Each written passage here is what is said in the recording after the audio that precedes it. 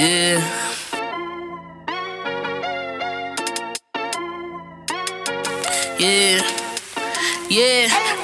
What you know about Benchmark?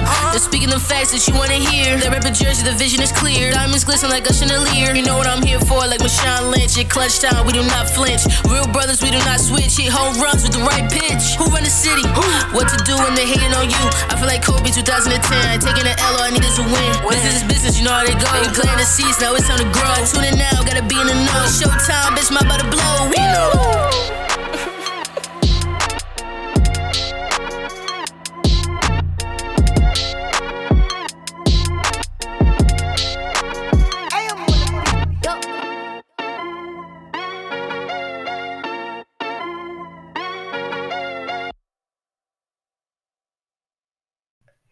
You're welcome back to another episode of the Bench Mob ENT. You already know the vibes. You know what to do. Share this, subscribe, like it, repost it. If you support black business, if you support black men, and if you like sports and you rocking with what we doing, y'all gotta make sure y'all do all those things for me.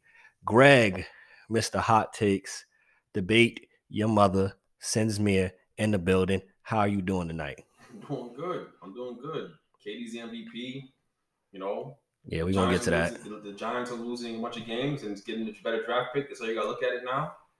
I don't know, man. I'm doing good. I'm doing real good. And of course, Jets suck. The Knicks suck. Of course. Yeah, of course. And then we got CJ. I mean, he just told us he's going on another vacation. CJ, where in the world are you, Carmen Sandiego? Money bags. How are you doing tonight? I'm doing good, man. It's a good year to be a Bengals fan. It's a good year to be a Cincy fan. Let me tell y'all, man. Cincinnati, December 31st, playing Alabama. We going for the upset. It's gonna be good, man. I'm gonna be in Florida. I wish I would have got tickets to this game. Yo, keep in mind, I honestly would have gone to that game. Me and my dad were about to buy tickets if I wasn't already gonna be in Florida. It's probably the best that you don't go. No, it probably is because it's not gonna Alabama might really put it on us, but it's still cool that we're in the conversation for once. I mean, that's great though, because that's a man of faith, because that takes faith to have any belief that y'all gonna have a chance at all with Alabama. I mean, we're here for a reason. You got to have a chance. We got one of the best secondaries in college football. That's the way college football works. Like upsets don't happen in college football like that. It's not a thing. Okay, but Alabama struggled in many games this year that they shouldn't have struggled in. There's games where they put up as little as 20 points. Listen, you know college football, you bet Alabama, and you sleep easy at night betting Alabama. That's fine. And look, for the sake of tradition, you're probably right. You know what I'm saying? Alabama Alabama probably gonna put it on us, but as a Cincy fan, you know I'm gonna have faith. That's what I'm saying. You a man of faith, big time. To have, like they said, faith is in. Regardless if they lose 40-3, they had an incredible year, and it's just great to be able to see them play on that stage. There's got to be a scripture about having unrealistic faith. This is crazy. And of course, we are missing the fourth member of the squad tonight, Miles, who was out on health and safety protocols. RJ Barrett last night. He doesn't have it. Just put that disclaimer out there. But Miles, Bing Bong, Knicks Tape Davenport, he is here in spirit.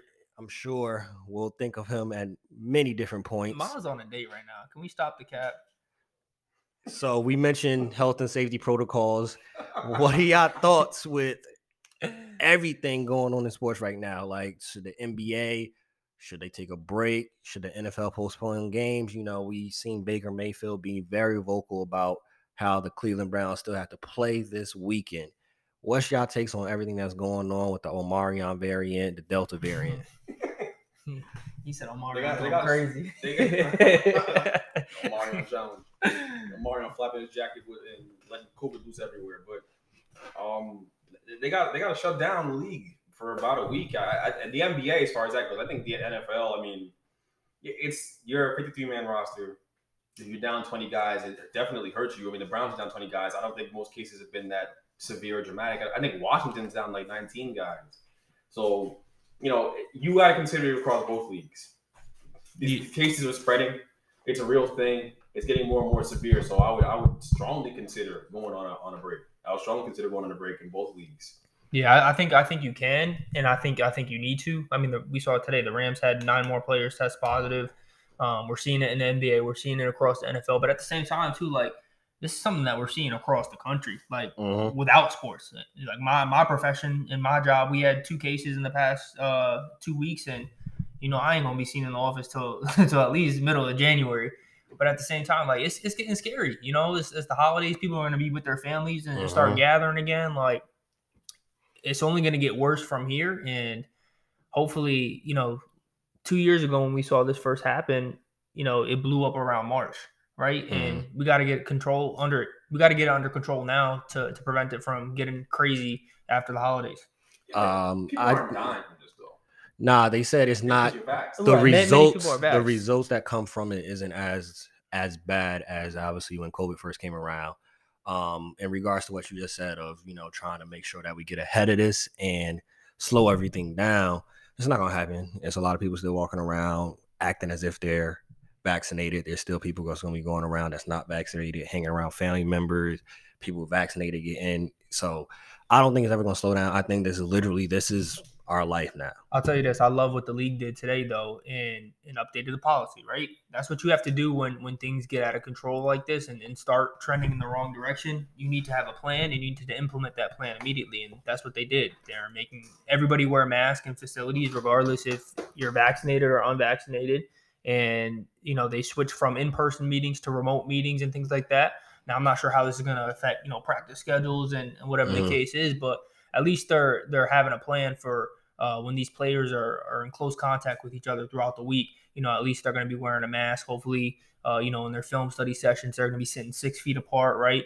Back to how it was probably in training camp. So, again, these players are used to it. They've gone through this all last year, so it shouldn't be any different for them. And hopefully, they're not bringing their loved ones around the facility and things like that, and they're keeping it professional wherever they go to avoid another big spread of this. Complete sidebar. How's y'all on the in-ears? How's here? Y'all can hear it? It's good? Good. All right, good. So, NFL, cream of the crop, rising to the top. We got the Chiefs back at the top. Big game going on right now. Chiefs playing the Chargers. It's on right now, which is why you saw his reaction right there. You just got to pick. In the AFC, who do y'all see getting that number 1 seed? The way the Chiefs are playing, it's hard to go against them and say that it won't be them. But I don't know. Like, honestly, this is the weirdest year in football I've ever seen because you can't tell who the best team in the league is. I think it's the Packers, but I mean, you really can't tell. It's just so much parity in the NFL, more parity than there ever has been, especially in the regular season. So I would say the Chiefs win out in the AFC and get that top spot because they're playing the best football right now and they're playing the best football league. But the Pats might not lose a game for the rest of the year either.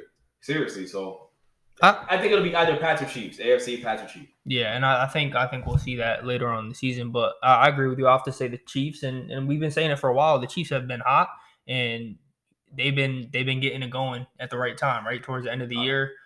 Playing consistent. Patrick Mahomes has gotten better. Their defense has finally settled down and settled in. They're still not the greatest defense, and they still get in shootouts with teams. But at the end of the day, the Chiefs are a team that can put up points and compete with anybody. So I think the Chiefs are going to hold it down for the AFC. I think the thing that's something to look out when we talk about the top seed in the AFC.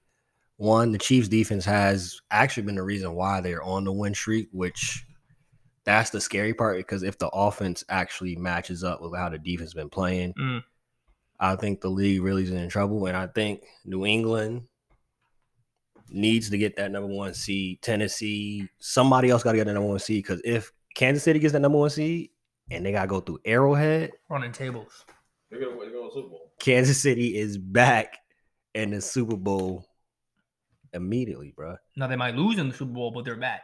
Yeah, hey. Yeah. They would probably lose in the Super Bowl. We're going to get to the NFC. So, NFC, who's the number 1 seed in the NFC? Packers? I think it's the Packers. I think especially after that Arizona's last loss, I don't think if the Rams are going to close the gap. But I think the Rams are coming together at the right time, and Odell is getting his touches, and it's starting to happen like I thought it would. But and that's the playoffs are a different discussion. But I think the Packers are the best team and the most complete team. As long as Aaron Rodgers' toe can hold up, they should be fine. They'll be the top seed. Yeah, I like the Rams, but I don't think the Rams are gonna be able to compete with the Packers. Just due to the fact that I don't think Sony Michel is gonna hold down the run game for a long stretch of time for the Rams, and they need that balance in terms of having the run game to open up the passing game and be able to take some pressure off guys like Odell and Cooper Kupp. But when you look at the Packers, they are a complete team. We've seen them without their star running back Aaron Jones, and A.J. Dillon held it down. Like, they have two strong running backs that are both physical, that can both tote the rock. And then their wide receiver core, we know what that is with Devontae Adams, Valdez Scanlon, and their other receivers that they have going on. So, and then again, their defense, they have a great defense, and obviously they're well coached. So, and they've been in this position before. So, you both said Green Bay. Are we not giving any shot to Tampa Bay, to the defending champs, to possibly get that number one seed? I think you have to be the number one seed. Yeah, they easily could be. I just don't want to see it, so I'm not going to pick it. It's that simple. I don't know why. I'm not gonna say it just because. Yeah, it's a possibility for everybody that's wondering, but I'm gonna go with the Packers. I think the Packers are the better team right now. I know Tampa's schedule is pretty light towards the end of the year, so they really could run the table and be the number one seed. I just don't think the Packers are going to lose again, as long as this guy's foot holds up. We'll see what happens. Yeah, that's a big caveat. And for our listeners, our viewers, when you see this, Greg might sound a little suave right now. He might sound a little, kind of laid back, chill. Got the deep voice on, Barry Manilow, 98.7 voice. The reason being, his queen is here from Texas. Y'all can't see, she's behind the camera, but she's here. So he got a little different swag today. So that's why you hear it a little. It's coming a little different here. I'm also trying to give the CJ a chance to run things, since I talk too much. This man really do talk too much. I thought I'd give him a chance. We'll get to basketball. I hit him in the chat earlier. We talk about basketball. Don't worry. Look, and that's your thing, man. Listen. I give credit when credit is due, and you are a basketball aficionado. You are great at covering basketball. Let's hush. I'm talking. No, you're not. No, you're not. College football, you can take a back seat right there. But you lucky Miles not here because you're gonna get a little more airtime tonight. I wonder how many of our people, our fans, care about college football. See, there you go. Looking at it's all about what Greg cares about, not what the listeners care about. Seriously. Looking at the interaction based off different posts, we don't get as much love when we talk college football. But we also don't post college football like we post basketball. Is that fair to say? Of course not. Okay. All right. So I think we're gonna need some new trial numbers there. AFC, right? So we have the final two seeds. 7 teams get in this year. So we got the 6 and the 7 seed. It's kind of looking like in the AFC, and we're gonna get to the NFC. It's looking kind of like, that basketball vibe. Those last 7 to 10 seeds are all tight.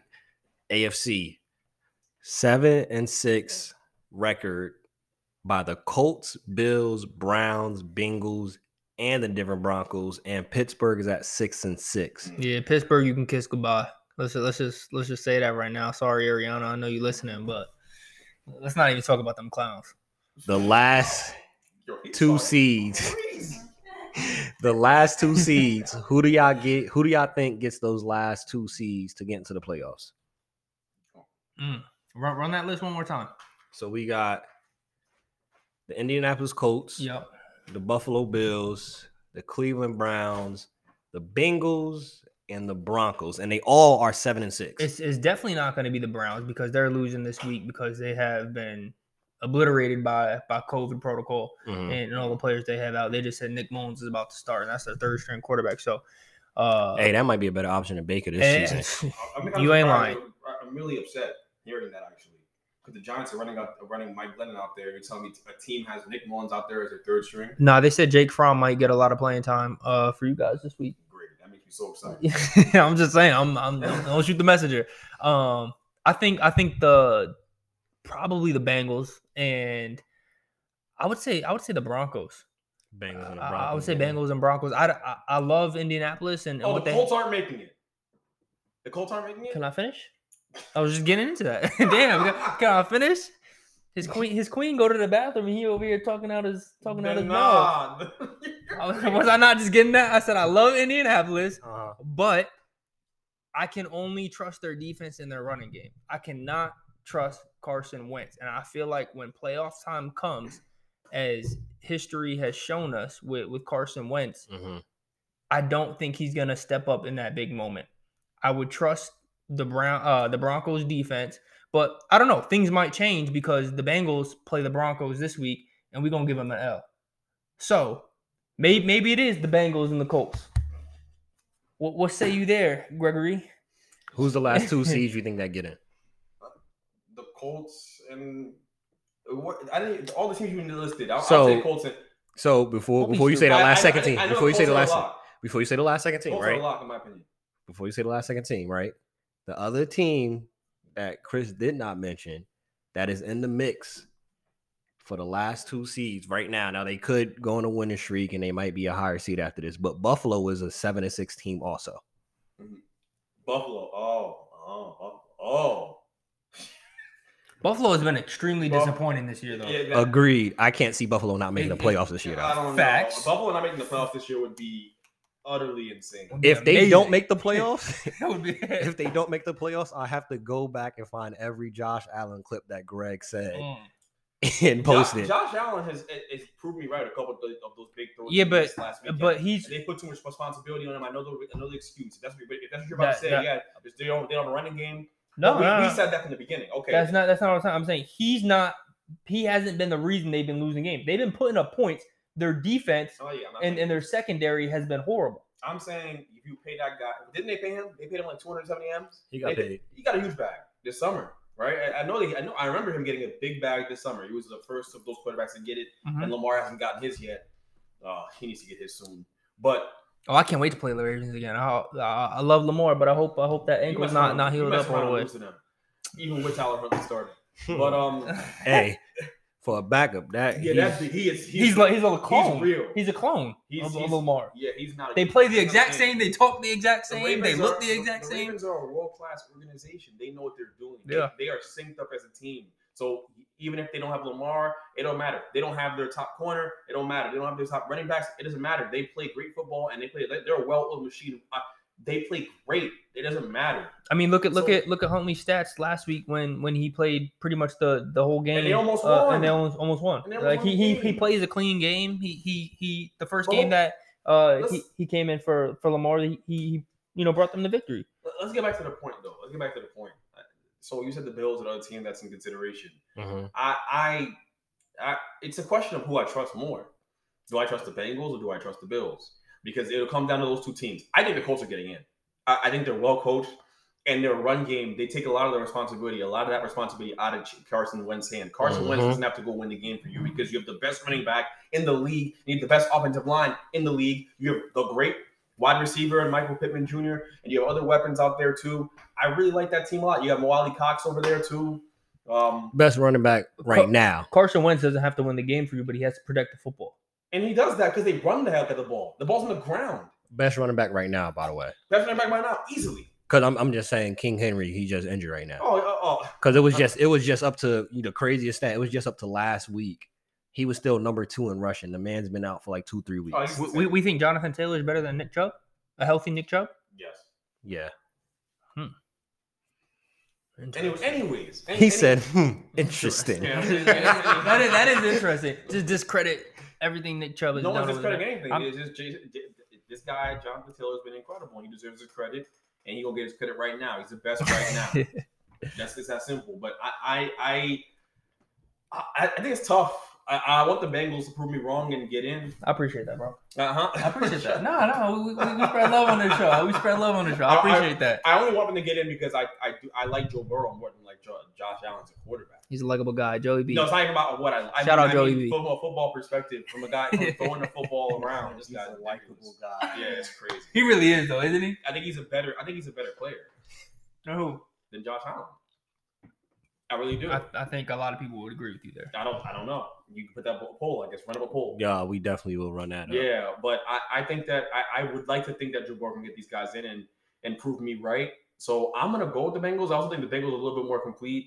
as a team, but we'll see how this all shapes out. The Bills don't stop the run, and the Bills will run the ball. So, and what I always say, you don't do those two things, you're not going to get the win. You're not going to win. So, I'll go with the Bengals and the Colts. That's my final take. My dog. NFC. We have a similar situation.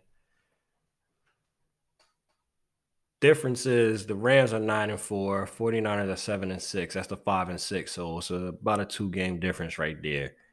After that, though, we got San Fran at the 6th seed, 7-6, Washington 6-7, Minnesota 6-7, Philly 6-7, Atlanta is 6-7. The New Orleans Saints are also 6-7. Who do we see getting those last two spots? I think the 49ers. And the reason I say that is they played a clean game last week against the Bengals. Jimmy Garoppolo didn't have to do too much. There wasn't a lot on his plate. And George Kittle is absolutely amazing. George, he's the difference maker for that team. And on the other end, Is he the best tight end right now? No, I don't think George Kittle's the best tight end right now. Who are you putting over him this season? Not overall, this season. This season?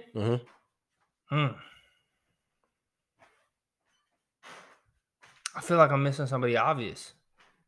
I'd put Kittle over Kelsey and Gronk this season. This season, Darren definitely. Waller hasn't been the best tight end either. He hasn't. He has though. He has. It's the past few weeks he hasn't been exciting, but I don't know. Kittle was also hurt for a little bit this year too. So I think Kittle's the best tight end. I think so far this season, I'm giving it to Kittle. Yeah, I don't think.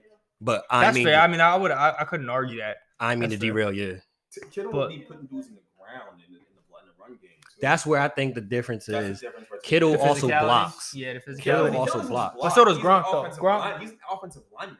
But I'm saying when you see Gronk is good, but he's also washed at the same time. He's not on the level of a Kelsey or of a Kittle. I don't think he's that caliber of player right now. At his peak, Gronk might be the best tight end ever. But right now, I think they play differently too, though.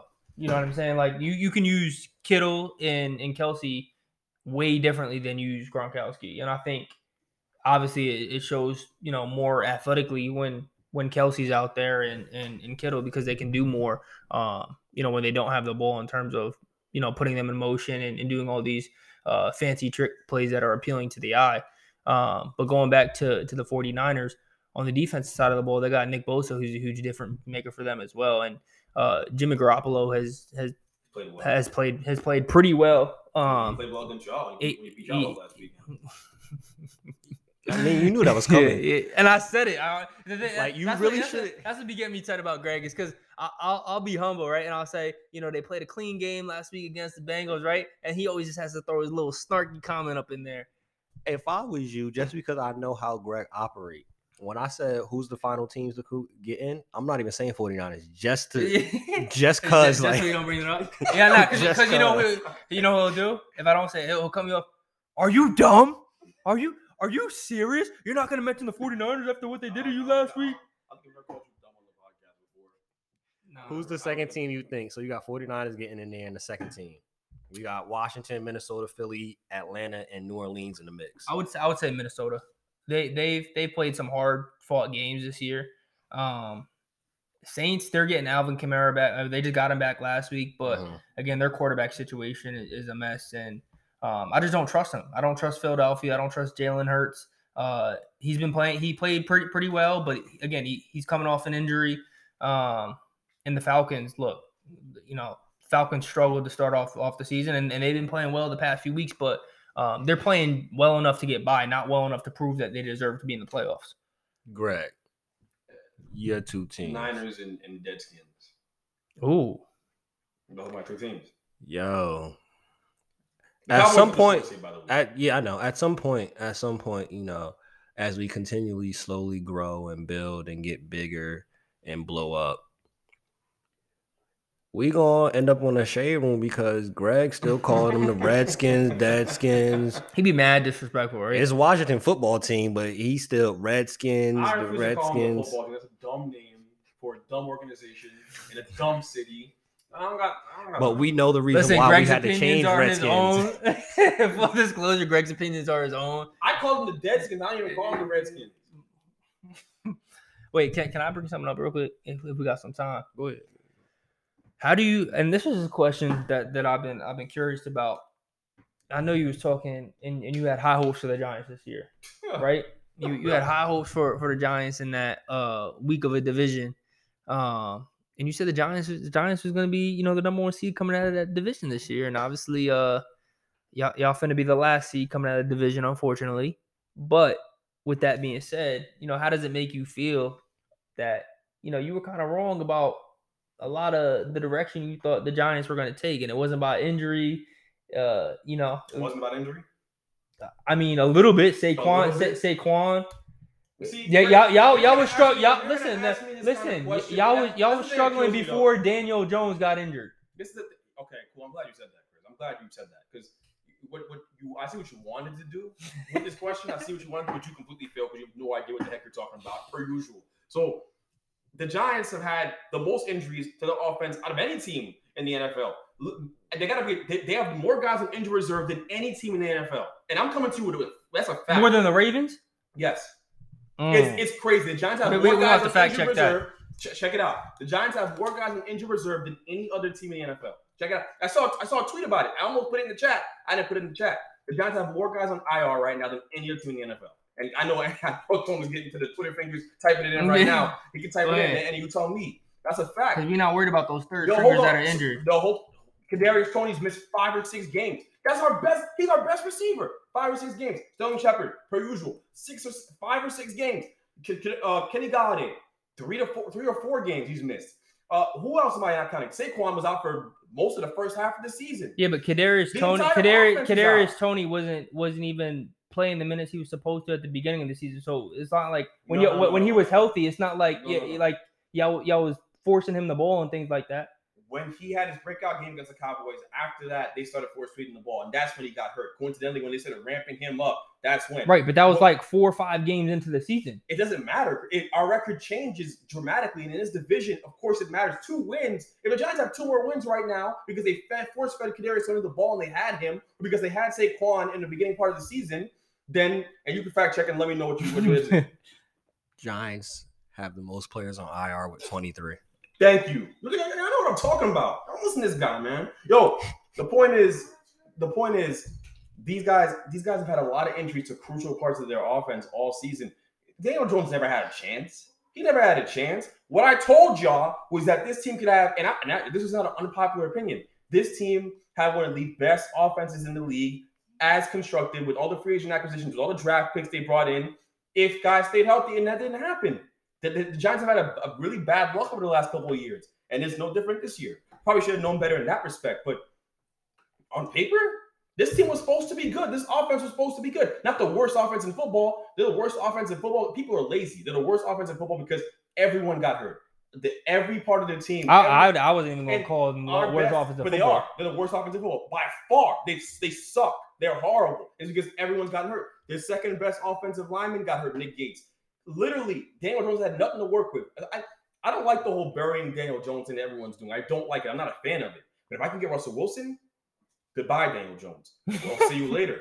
But that's what I'm saying. But at the end of the day, the guy deserves a chance. He's going to be a good player in this league. He's a good player. He's not bad. People putting it. He's shown he's a good player. He's shown he could throw for 405 yards. He's shown he can run. People telling me people putting it on. People making it seem like the Giants are just bad because the guys they have brought in are bad.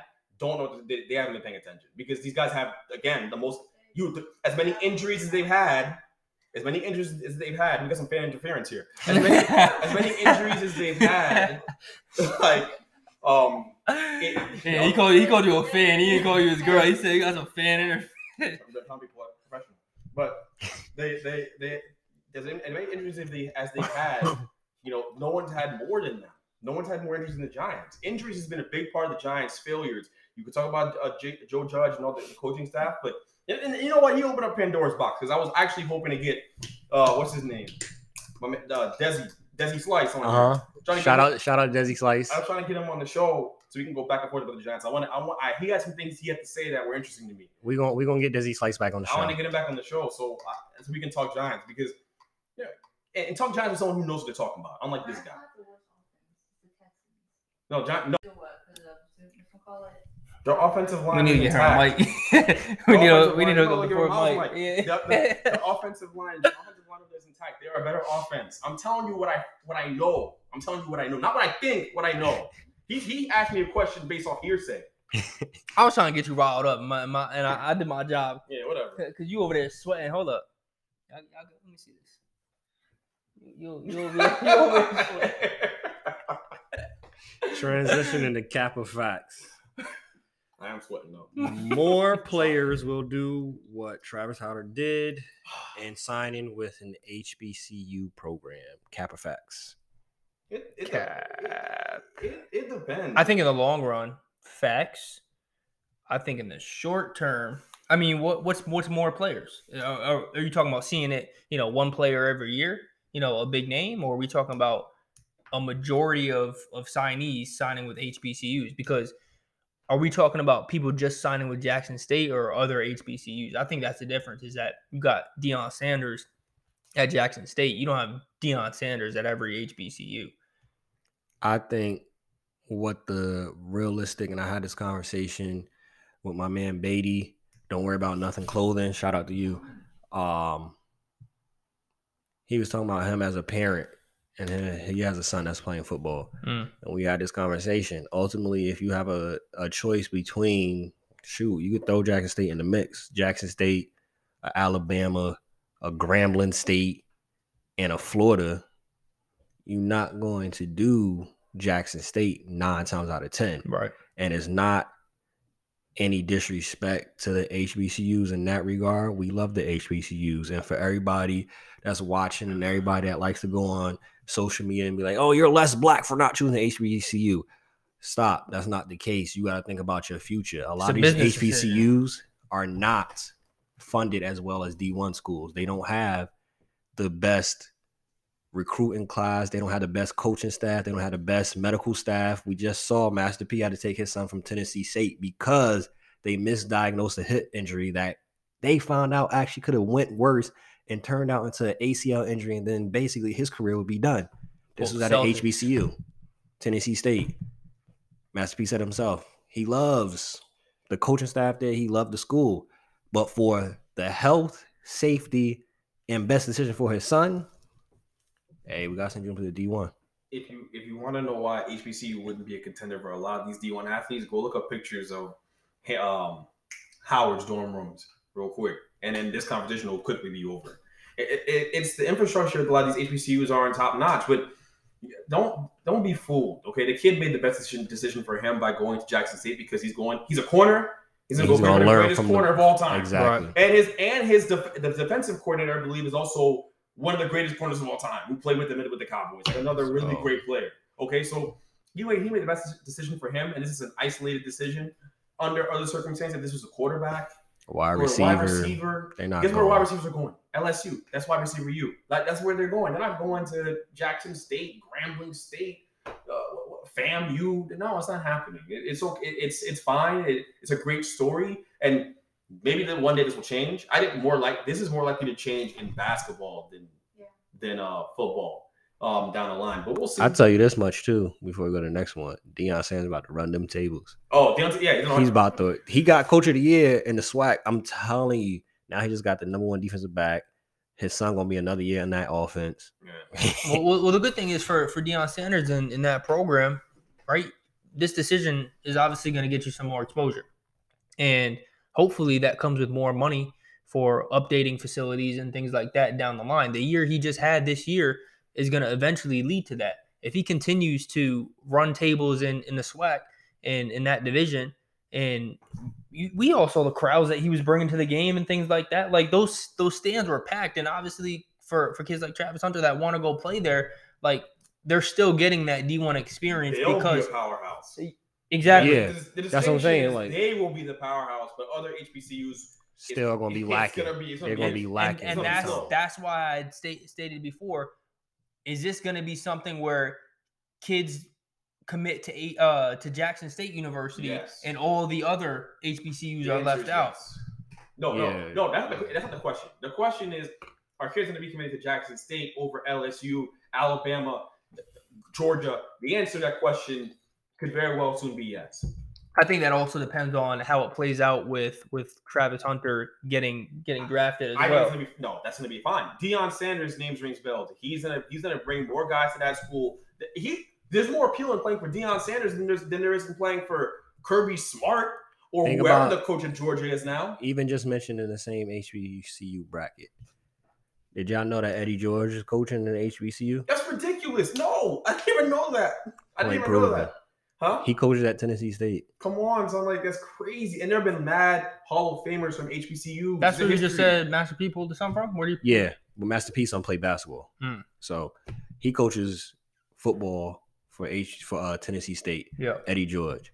But this is a thing where also, again, like you said, it's from case to case. If you're talking about Deion Sanders as your coach at a HBCU, you're in good hands. He is on the aspect too of finances. This man's been a showman his whole life. They're gonna do just fine in finance. He's been having the whole time he's been there a camera crew. They're gonna put out a whole like documentary movie. Come on, which is gonna bring more exposure to them, and his goal is to bring more exposure to the whole HBCU experience, which I think it'll help, but Jackson State is going to be the ones that reaping most of the benefits. It's not going to be everybody else. It's not going to be Howard it's not going to be about them or Hampton. It's going to be about Jackson State. Now they got him.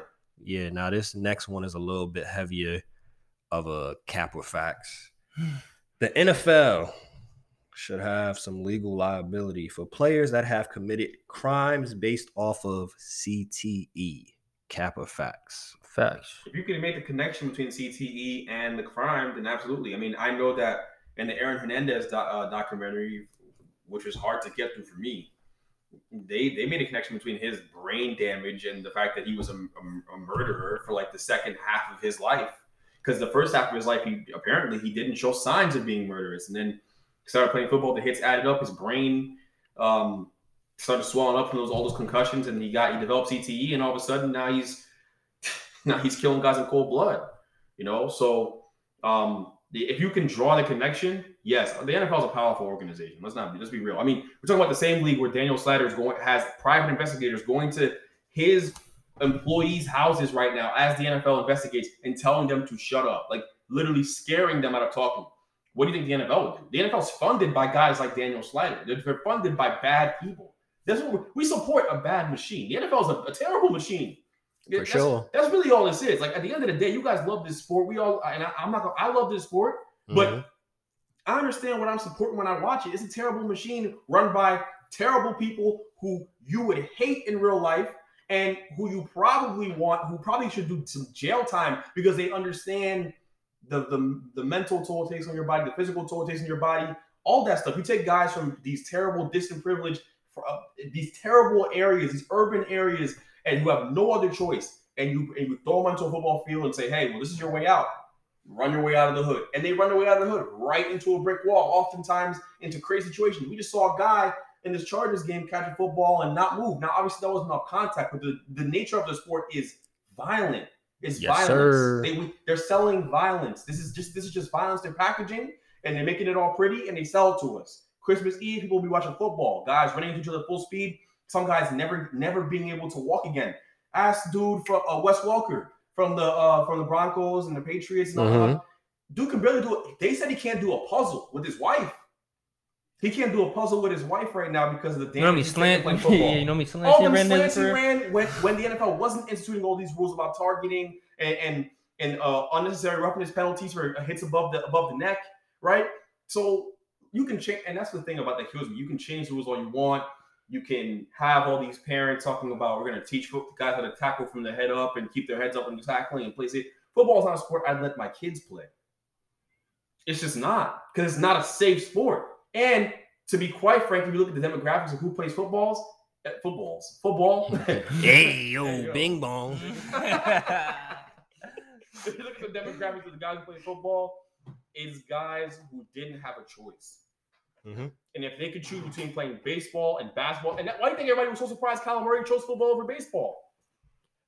Come on, what are we talking about? That bag was waiting for him in baseball, and he chose football instead. And he's great at football. Good for him. I'm glad it's working out. But that's not everybody's case. That's not everybody's case. He's also a quarterback. He's protected differently than your cornerback or your linebacker and things like that. So football is a terrible machine. like that's the best way I can put it. And we support a terrible machine. And these guys who are playing this sport come from nothing and didn't have a choice. That was the reality of it. A lot of guys play because they love playing. Like CJ grew up in Connecticut, played football because he loved playing football. I'm sure you didn't have to do that. Lord knows you didn't have to do that. You a silver spoon guy. But at the end of the day, at the end of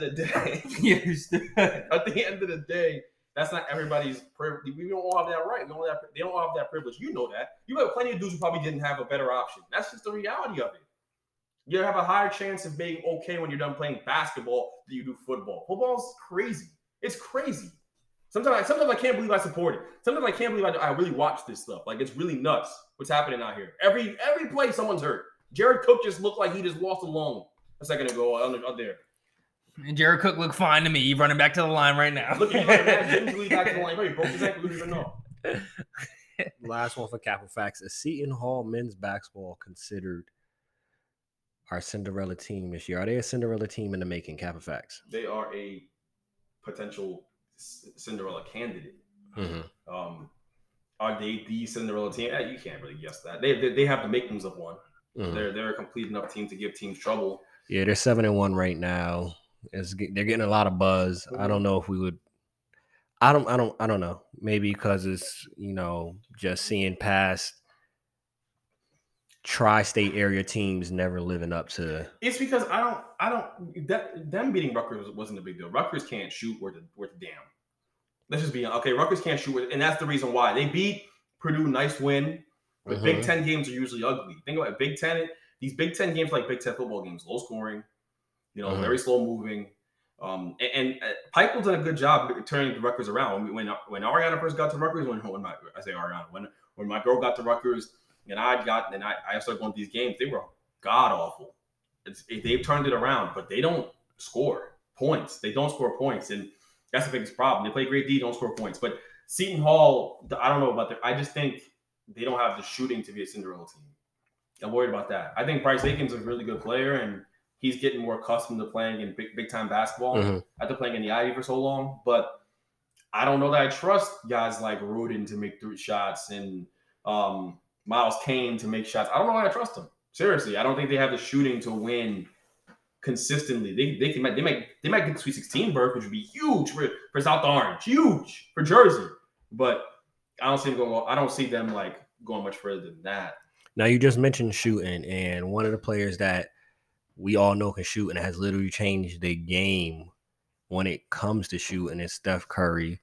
We all saw he has now the all-time record made threes, 2,977. He did it out of all places, Madison Square Garden.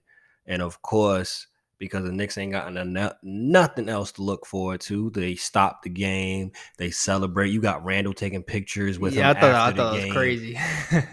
They know what time it is. The Knicks might be a playing team this year, but we're not going to talk. We're not going to talk about them. Miles ain't here to defend himself. Yeah, we're not going to talk about them right now. Steph Curry, right? Yep. How long do you think he keeps this record? Does anybody break it? I don't think. Obviously, Steph Curry has years left of playing basketball. If you look at when Ray Allen left the game, right? Mm-hmm. And for Steph to have broken this record when he did in his career this early, that's the scary part about it, is because he's playing great basketball right now. He's obviously shooting out of his mind, but when you look at how many years left he has in his career, the damage he can do between now and then to run this up is going to be hard for someone else to catch it, because Steph is one of a kind when it comes to shooting this rock. So, Steph's the greatest shooter of all time, but he will not always hold this record. This record will be broken. I think he's going to make 2,000 more threes maybe in his career, close to that. And it's going to be a crazy number, like 3,000, 4,000. But I'm thinking about the landscape. That's crazy. And yes, it is crazy. And he's the greatest shooter of all time. But there's a couple things. People act like shooting is an innate ability. Like you either have it or you don't. That's not true. You can be taught how to shoot. Shooting is physics. It's nothing more than physics. There's a gift aspect to it that Steph has. Obviously, he's an amazing, gifted basketball player and one of the greatest scorers ever played. But you look at the landscape of basketball, youth basketball, AAU, all that stuff. The way basketball's trending right now, and the way it's going to continue to trend, I think the mid-range shot will come back. It already is because there's guys play drop coverage and pick and roll, so you get that. But they're giving up mid-range jump shots. They got some guys like Chris Paul, DeMar DeRozan, they can kill. But you're going to see guys who are working on their shot like tirelessly come into this league and make noise. And there's going to be guys who are going to really challenge Steph's record. And it's going to be because of Steph. Steph's changed this game because people think about shooting differently. Shooting is by far the most important thing you can do as a basketball player. If you can shoot, you can play. Yeah, but it really is true. Dion says it all the time. He's absolutely right. It's true. Coach Mingo. Shout out to him. It's facts. But I think someone will come in and break that record. I think that's the way. But how? And that's perfectly fine. I'm sure there's. It's gonna take a long time. That's what I'm asking. How long are we talking? Like I haven't seen a player like Steph's gonna hold that record for years. Yeah, of course he can, and he will. You know the crazy thing too. The question was, will it be broken? The answer, I think, is yes. The crazy thing too with Steph, right? You know, Steph could have got this probably like 2-3 years ago if it wasn't for having KD on that squad. Facts, or the ankle injuries early in his career. There's a couple things that factor. The thing you mentioned earlier in his career, at the crazy thing that we think about. You know, at the beginning of his career, this still wasn't even accepted to shoot this many threes. Well, he has the ultimate green light. There's a difference. When he first came in, he didn't credit for that. It's Mark Jackson. Because when he first came in, he did not. No, he did not have. If you watch early Steph Curry in his career, Monte Ellis was running the show, and Steph took a lot. They was butting heads. And Steph took a lot more mid-range jump shots than he did three-pointers. He actually didn't take a ton of threes early on in his career. He was shooting it more at a clip like a Ray Allen. I also say this too. Ray Allen, if the league was what it was now, Ray Allen would have made 5,000 threes on everything. People don't understand how good of a shooter. I told you, shooting is all physics, and Ray Allen had it down to a science. His form never changed, never wavered. He is Steph's the greatest shooter I've ever seen in my life, but Ray Allen is right there. And you could argue with me about it. We can argue about it because Ray was. I don't think anybody, at least on this show, is arguing with that. Yeah. If Reggie Miller, Reggie too, was in this era, they would have the 4,000 threes. They would hit 4,000, and they would have played longer. They'd have played longer because you gotta remember, kids is crazy. He's talking crazy about Ray Allen on the internet on Twitter. I see early this week. Even Reggie, people don't even realize Reggie could not do what Steph does, where he's just pulling up, shooting threes. No, he ran Reggie offense. Reggie, even back then, at most he was averaging around 5, which is even more phenomenal that he was able to do this. He was averaging around 5-6 3-point attempts, which is nuts for that time frame. That time, Joker's averaged about 14 attempts now. Yeah. Right now, I was just looking at this earlier. James Harden and Steph, I believe, are in the top 3 or 4 already for 3-point field goals attempted. James Harden's actually a really good example of what I'm saying, by the way. The fact that James Harden's only 51 threes away from Reggie right now tells you that this record will be broken. Someone's going to come along and be as good of a shooter as James Harden is. And James Harden, he actually has more. When I remember, James Harden has more attempts even than Steph.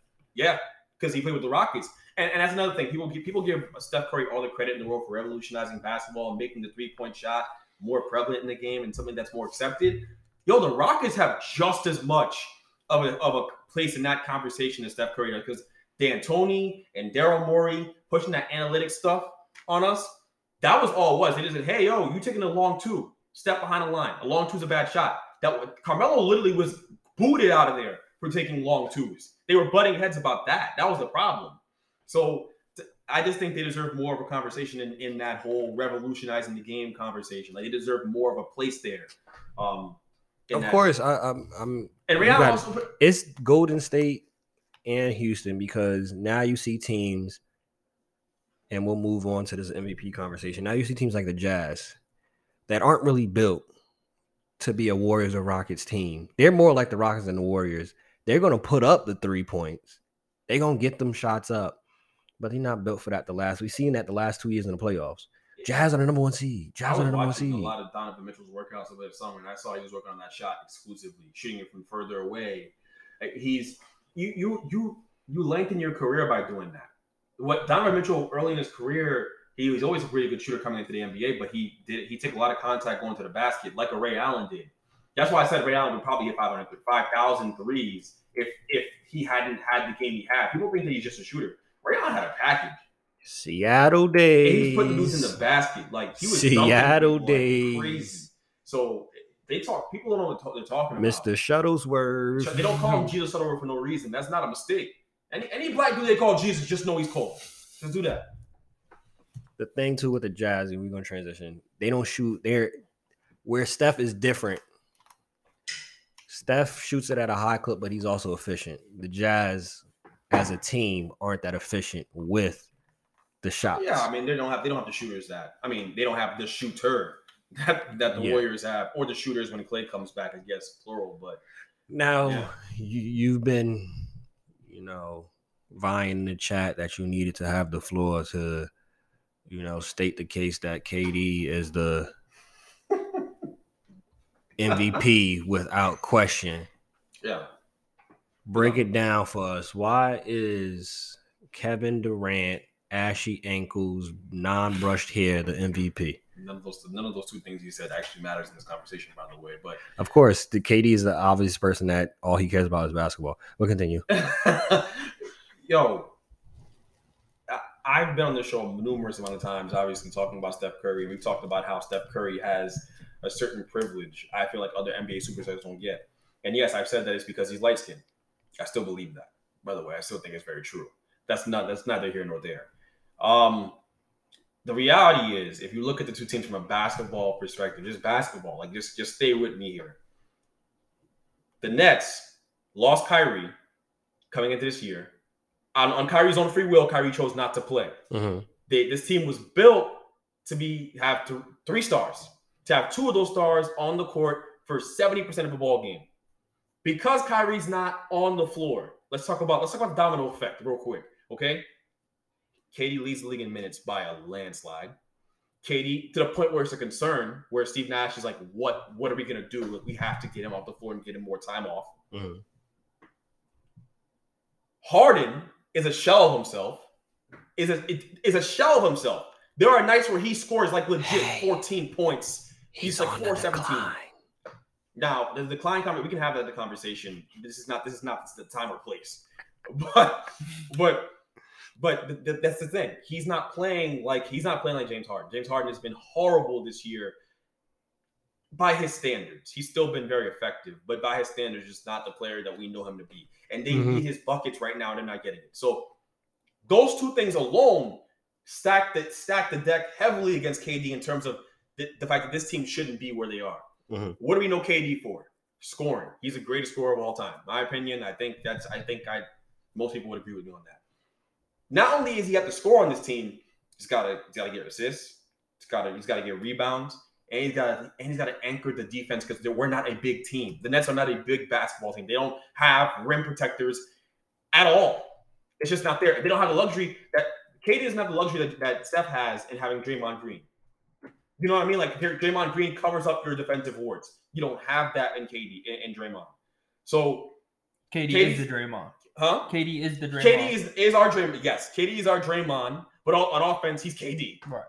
And he's getting assists and he's getting rebounds. He won a game against Toronto earlier this week where we had no one. We had 8 dudes. He played with all rookies and went out there and won the game. Because of him, he had a triple-double.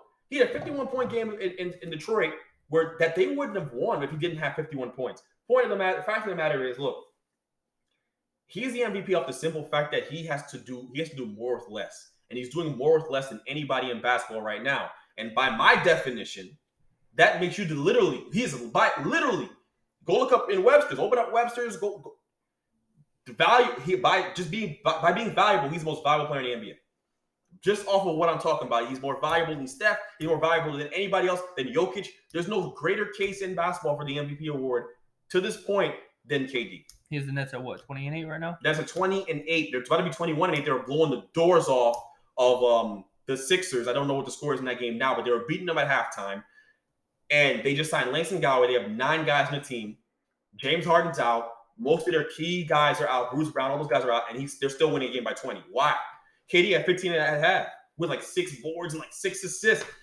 He's incredible. He's the best player in basketball right now in a league that has LeBron James. And if people who know me, I'm saying KD's the best player in basketball right now. That's a big deal because people know how I feel about Bron. We going. But right now, I think KD's the best player in basketball. I think there's a real case for it, and I don't think it's hard to argue against it. So, and with Steph on the other side of things, Steph's been great. Steph's been amazing. But that team has a lot of things going for it. They have camaraderie. They've been there. All their guys showed up. Obviously, Klay's not there. I understand that. But Klay wasn't there last year either. Jordan Poole took a jump. Statistically, that's not because of Steph. Jordan Poole went out and worked in this game and got better. Okay? Andrew Wiggins having a career year. Otto Porter was a great pickup for them.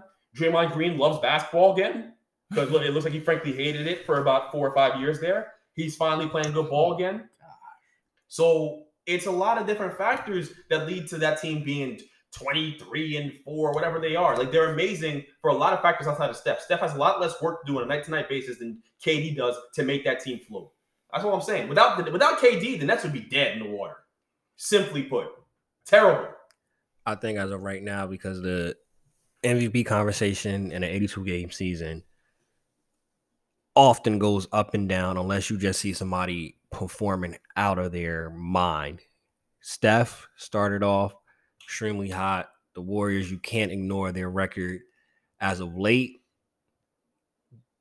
I'd put in my conversation, you got KD, Giannis, then Steph. Giannis, show him some love, and we transition. They start off 6-8. Since then, they're 11-2. He's averaging 27.5 points, 11.8 rebounds, 5.6 assists, 57% from the field. These last 13 games, 11-2. Steph is in a way better situation in both the two players aforementioned. Flag on the play segment. Y'all know this is how we end off the show. Flag on the play.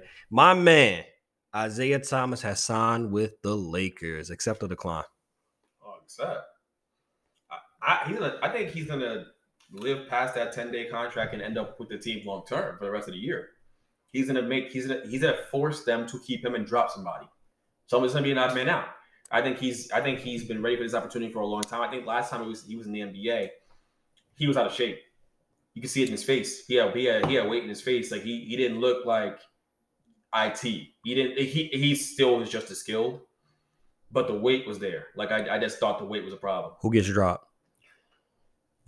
Because you still got Kendrick Nunn that hasn't even played a game yet. Avery Bradley might be the odd guy out, which is insane because he brings good defense to the table. That's hard. That's hard, yo. I think honestly, because don't say Russ. I wasn't gonna say Russ just can't get dropped. I'm talking about somebody that's gonna have to get dropped. It's probably honestly going to have to be somebody like Kendrick Nunn. Unfortunately, just because he hasn't played, he's injured, and they kind of do the same thing. They do. They are similar in that. And the thing is, they can't really afford to release Avery because they don't have that many perimeter defenders. I agree. You feel me? So he might be the odd person out. You can't release Reeves. My man just hit the game winner recently. No, Reeves has been great. He's been playing. He's been great all year. He's been playing good for a young player. So yeah. Kendrick Nunn, based off of injury, maybe a Trevor Ariza might get cut. Maybe Trevor, but Trevor's veteran leadership and plays defense. He plays so defense, what he's known for. All I know is we got to run this conversation back with Miles here because he got some comments to answer for. No, IT's gonna come in and be really good for them, and he's gonna end up having to start because I know Westbrook's in COVID protocols. Mm-hmm. He might drop 25. He might drop 25 plus off the rip. Against the rip. Hey, you saw what he did? 1 G League game, 42 points. Hey, I was like, let's get this call up.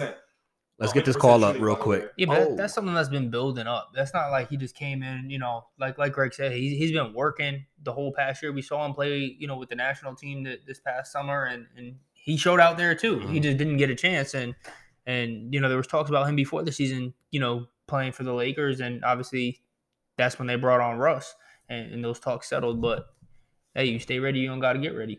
Next one for flag on the play. Pride comes before the fall.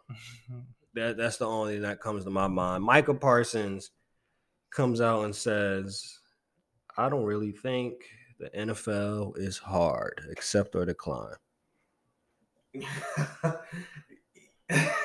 He's been balling, but You know, he's been amazing. He might be defensive player of the year.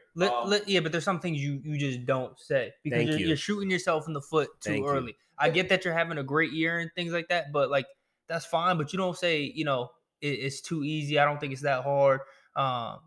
Because we've seen how this unfolded in the past, but with other situations. Exactly. Like, other players that have said that you put a target on your back, right? Or you don't back it up because that's a lot to say. Because right now, this is the thing. Way. Oh, of course, it's the Cowboy way. I hope you're going to touch on that point because the thing is that's crazy. Where if he does win Defensive Player of the Year, he's going to be so full of himself because the only player that has won Defensive Player of the Year as a rookie is Lawrence Taylor. So he would be in the same conversation, same breath as Lawrence Taylor. He wouldn't be. Like, I mean, literally in the history books, he would be, but as a player, no, he wouldn't. Of course, but you got to think. My God. Of course, but looking at him already saying off of one season that's not complete yet, I don't think the NFL is really hard. And he gets Defensive Player of the Year, rookie year, bruh, this is typical. It's the Cowboys, though. This is his coach last week said, I guarantee a win. Coaches don't do that. That's like a rule of thumb. It's an unwritten rule. You don't do that. You don't come out as a coach and guarantee a win against anybody. Right. Okay, period.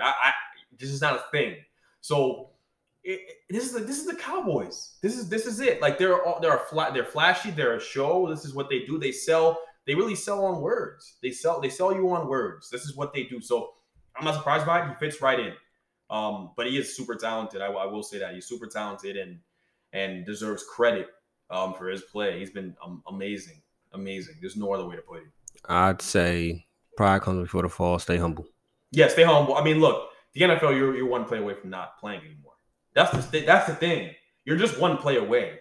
It's from not playing anymore. So that's why talking crazy don't make any sense. But hey, and the other thing too, my man, you kind of started out the season and he was shrugging a little bit, and they was trying to figure out what was going to do with you. So you moved into a position that now you're flourishing at, but it kind of looked hard when you first started off, though. Listen. Somebody else did the same thing this year, right? Somebody else did the same thing at the beginning of the year. Justin Fields, the game is slow to me. That's what he said. He said the game is slow to me, and then middle of the season, there's games where you're throwing 4 picks. Oh, the problem was the game is slow to him. Sure, the game could be as slow as he wants it to be. The defensive linemen that are running right through his Swiss cheese offensive line aren't slow. That's fine, but that's exactly why you don't, it ain't slow in that moment when you're running for your life. You know what I'm saying? That's exactly why you don't say things like that. You take it as it is. You grow. You're as good as your protection as a quarterback. You're only as good as your protection as a quarterback. So, and we got the last one. I know I'm accepting because I got to talk on this one. And it's an accept or decline flag on the play, but it's going to, probably create some more conversation from it. Zion Williamson is out for at least another 4 to 6 weeks. Except I see this as, and I put it up as a poll, this is literally the same thing when KD and Greg Oden was drafted. Portland took Greg Oden. Greg Oden was injured. Didn't turn out well. We just mentioned KD for MVP. He's averaging 29, 7, and 8. Oh, wow. Where's Greg Oden? Playing in the big three here and there. No disrespect. Hey, his body failed him. It is what it is. Zion, my boy, is injured again, is out longer.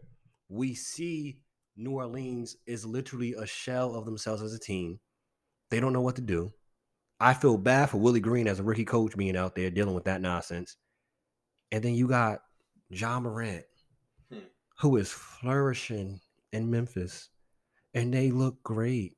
And they've looked great since he's been there. Zion, I'll say it. I don't care what he does for the rest of his career. Unless he gets a championship. The man is a bust. The man doesn't take his craft serious. Falling asleep in practices, talking about he's close to 310 pounds right now. But I think everybody here put together on the show ain't no 310 pounds. Well, I can't speak for you. Never mind. Never mind. I'm a $190 myself. We definitely more than that. We probably more than 350 pounds together. We have to be. Regardless to the fact. If I'm 190, right? This ain't gonna be a math show. I'm just saying, if I'm 190, if he 100 pounds, that's already 290. That's all I'm saying. Is the numbers are way off. Zion's a buzz though. But I say it like that. Well, So I saw the poll. I see the analogy, and I agree for the most. I can agree with it. My only thing is Greg Oden was never 1/10 as talented as Zion is. No disrespect. That's a fact. Zion He's is an Ohio legend, though. Hey, Zion is more athletic, but Greg Oden was supposed to be with One of the next one of the top greatest big men. exactly. I So watched Zion I remember Greg Oden. I remember him. Zion had more buzz, but they still both had the potential. The ceiling was supposed to be high. I remember Greg Oden, and I understand the ceiling was supposed to be high, but it wasn't like Zion. Go back and watch them Duke. Them Duke tapes are crazy. And even more the reason why this is an issue that we're talking about. He's supposed to be back now. He's out for another. Wouldn't you argue that Zion's had more success already in his short NBA career than Greg Oden never had? Sure, great. That's great. He's still bust. I'm not saying he's not. I'm not. I agree with you. I think that Ja Morant was. We've talked about this in the show. Ja Morant should have been. If we did a redraft, Ja Morant would have gone first, and you could. I mean, Zion. He probably should have gone second, and things get crazy from there. I love talking about that draft. You guys know why, but yeah, I agree that he's a bust. I don't know if Chris picked up on what I was saying. You laughed. RJ Barrett. Yeah. Stop playing with me, bro. Bing bong. We didn't talk about that because Darius Garland, the guy I was pounding the table for the Knicks to draft, he's balling, and RJ looks terrible. Yo, to Knicks fans, let me run the Knicks. I would get y'all back to prominence. Like, I really do this. Like, I really evaluate talent. This is really what I do. Like, I knew that Darius Garland was going to be this. I knew. Anyone who knows me will tell you. I was texting him. I was talking to him about it. I said, Darius Garland. I gave him Vanderbilt to be. I watched him since high school. I knew he's going to be that guy. I knew it. And it worked out exactly how I thought it was going to work out. They could probably get Colin Sexton now because he's on the market after this season. There's no need to bring him back. I agree. First of all, they should trade Colin Sexton. And the Cavs are legitimately very good. And Evan Mobley is a generational talent. Get healthy, Colin. And you gotta find a new dorm room, something. It's done. New housing. It's done up in Cleveland. It's done up. New housing. But to go back to your point, I think look. Zion is a bust as of right now. Maybe he trims the weight down and can play again. I hope that he can because it is a gift to get to watch that guy play when he's right because. Man, like I never see nobody at that size move that way, but also we're kind of seeing why guys at his size don't move that way because if they do, they fall apart, and he's falling apart right in front of our eyes. When it boils down to it, Zion is discipline, and we see in this country, we are one of the fattest countries in the world. We deal with obesity a lot because we don't have discipline to close our mouth, put the food down. Matter of fact, if you want to still eat your fried chicken and all that, we don't know moderation in this country at all. We don't understand that. We don't get it. But guess what? On this show, we value every aspect of us individually of what we need to do to be the best version of ourselves. So within that, we stay ready so we don't have to get ready. Bench Mob, we out. Peace.